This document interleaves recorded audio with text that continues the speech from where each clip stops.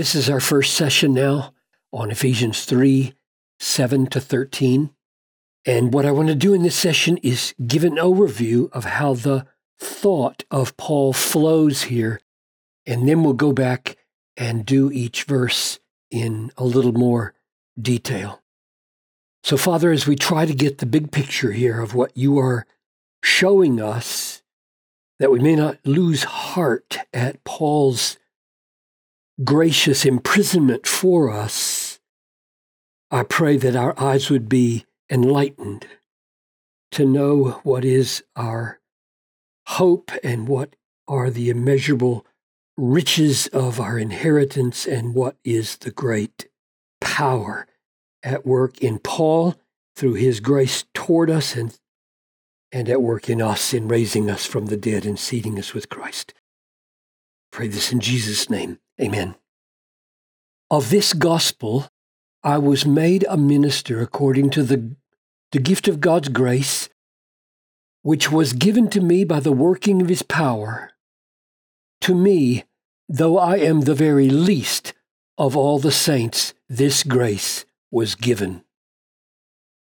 So I'm going to make that a unit.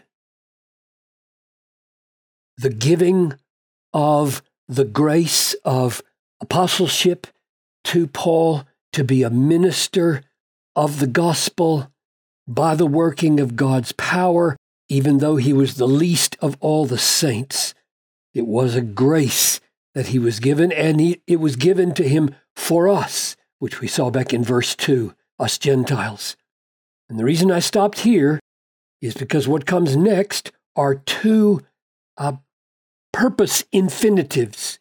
So he has this ministry to preach and to bring to light, to preach as gospel to the Gentiles the unsearchable riches of Christ. That's number one purpose for his having this gracious ministry of the gospel, to preach as gospel to the Gentiles the unsearchable riches of Christ. And then secondly, to bring to light for everyone what is the plan of the mystery hidden for ages in God who created all things. So I'm going to put those two purpose infinitives as a unit because what comes next is the ultimate purpose for why each of these purposes was given for Paul's ministry. He is to preach this gospel of unsearchable riches of Christ, and he's to bring to light the mystery hidden for ages in God so that you can see the logic here. So these are our aims or purposes, and now the ultimate purpose resulting from this, so that through the church, the manifold wisdom of God, that's a remarkable phrase right there, the many varied, we'll focus on it later, wisdom of God might now, it'd been hidden before, but now be made known to the rulers and authorities in the heavenly places. So there is a cosmic purpose for Paul's ministry of grace, namely the preaching of the gospel of the unsearchable riches of Christ and bringing to light God's plan for the ages.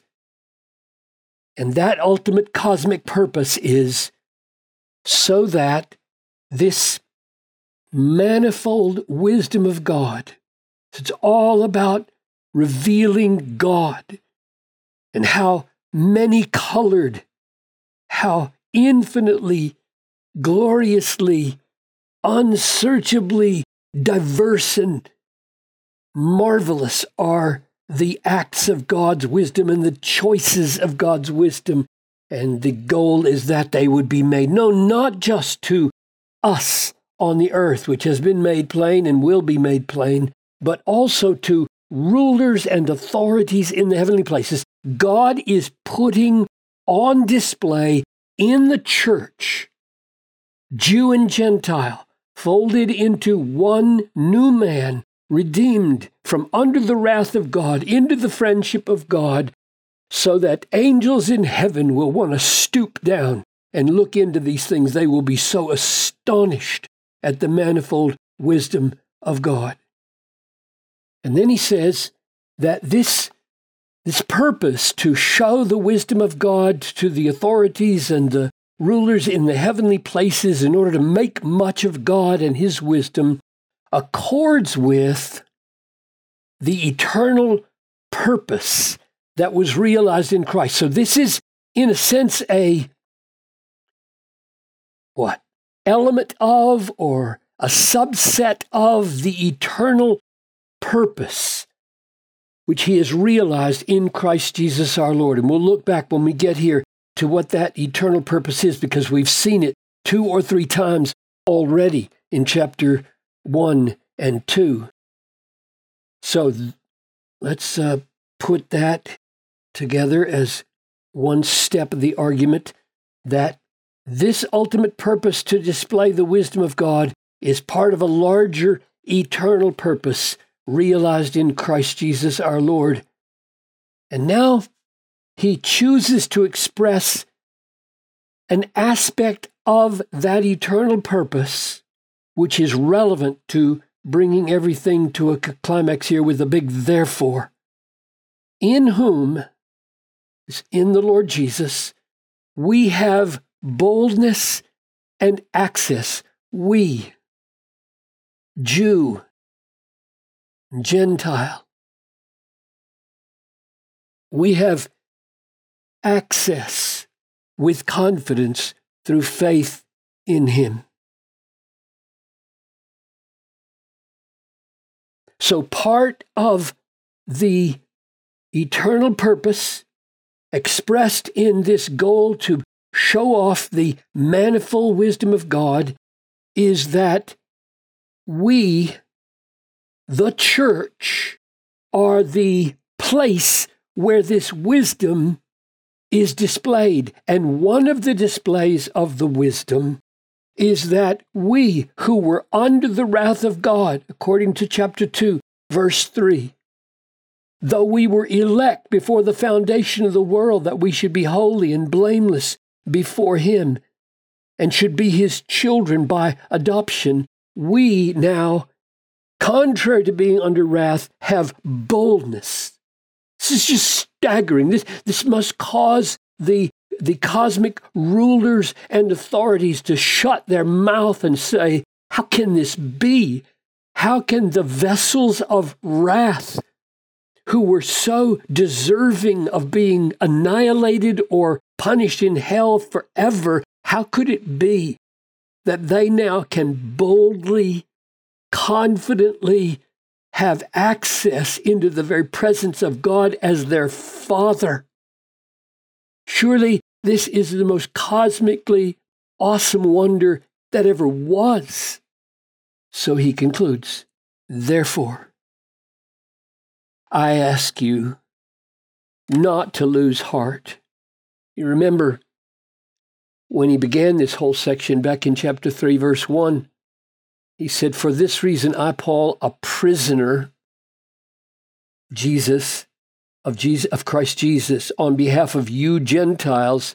And then he breaks off and says, assuming that you have heard of the stewardship of the grace that was given to me. And the rest of verses 2 through 12 is all about this grace that Paul has to minister the mysteries of the gospel, all of it a parenthesis to help them understand why he's in prison. So you can see why the whole thing ends like this. So, therefore, in view of verses 2 through 12, I ask you, don't lose heart over what I'm suffering for you. My suffering for you, which brings you all of this, is for your glory And your glory is that you are the church in which the manifold wisdom of God, the glory of God, is being made known, not just to people on earth, but to angels and demons in heaven and in hell. Oh, that we all, pastors and teachers and parents, would live in these high realities and then bring them down to earth and say to people, don't lose heart. If I have to suffer something in order to make known these glories for you. So there's the big picture. And now we'll back up and take it a verse at a time.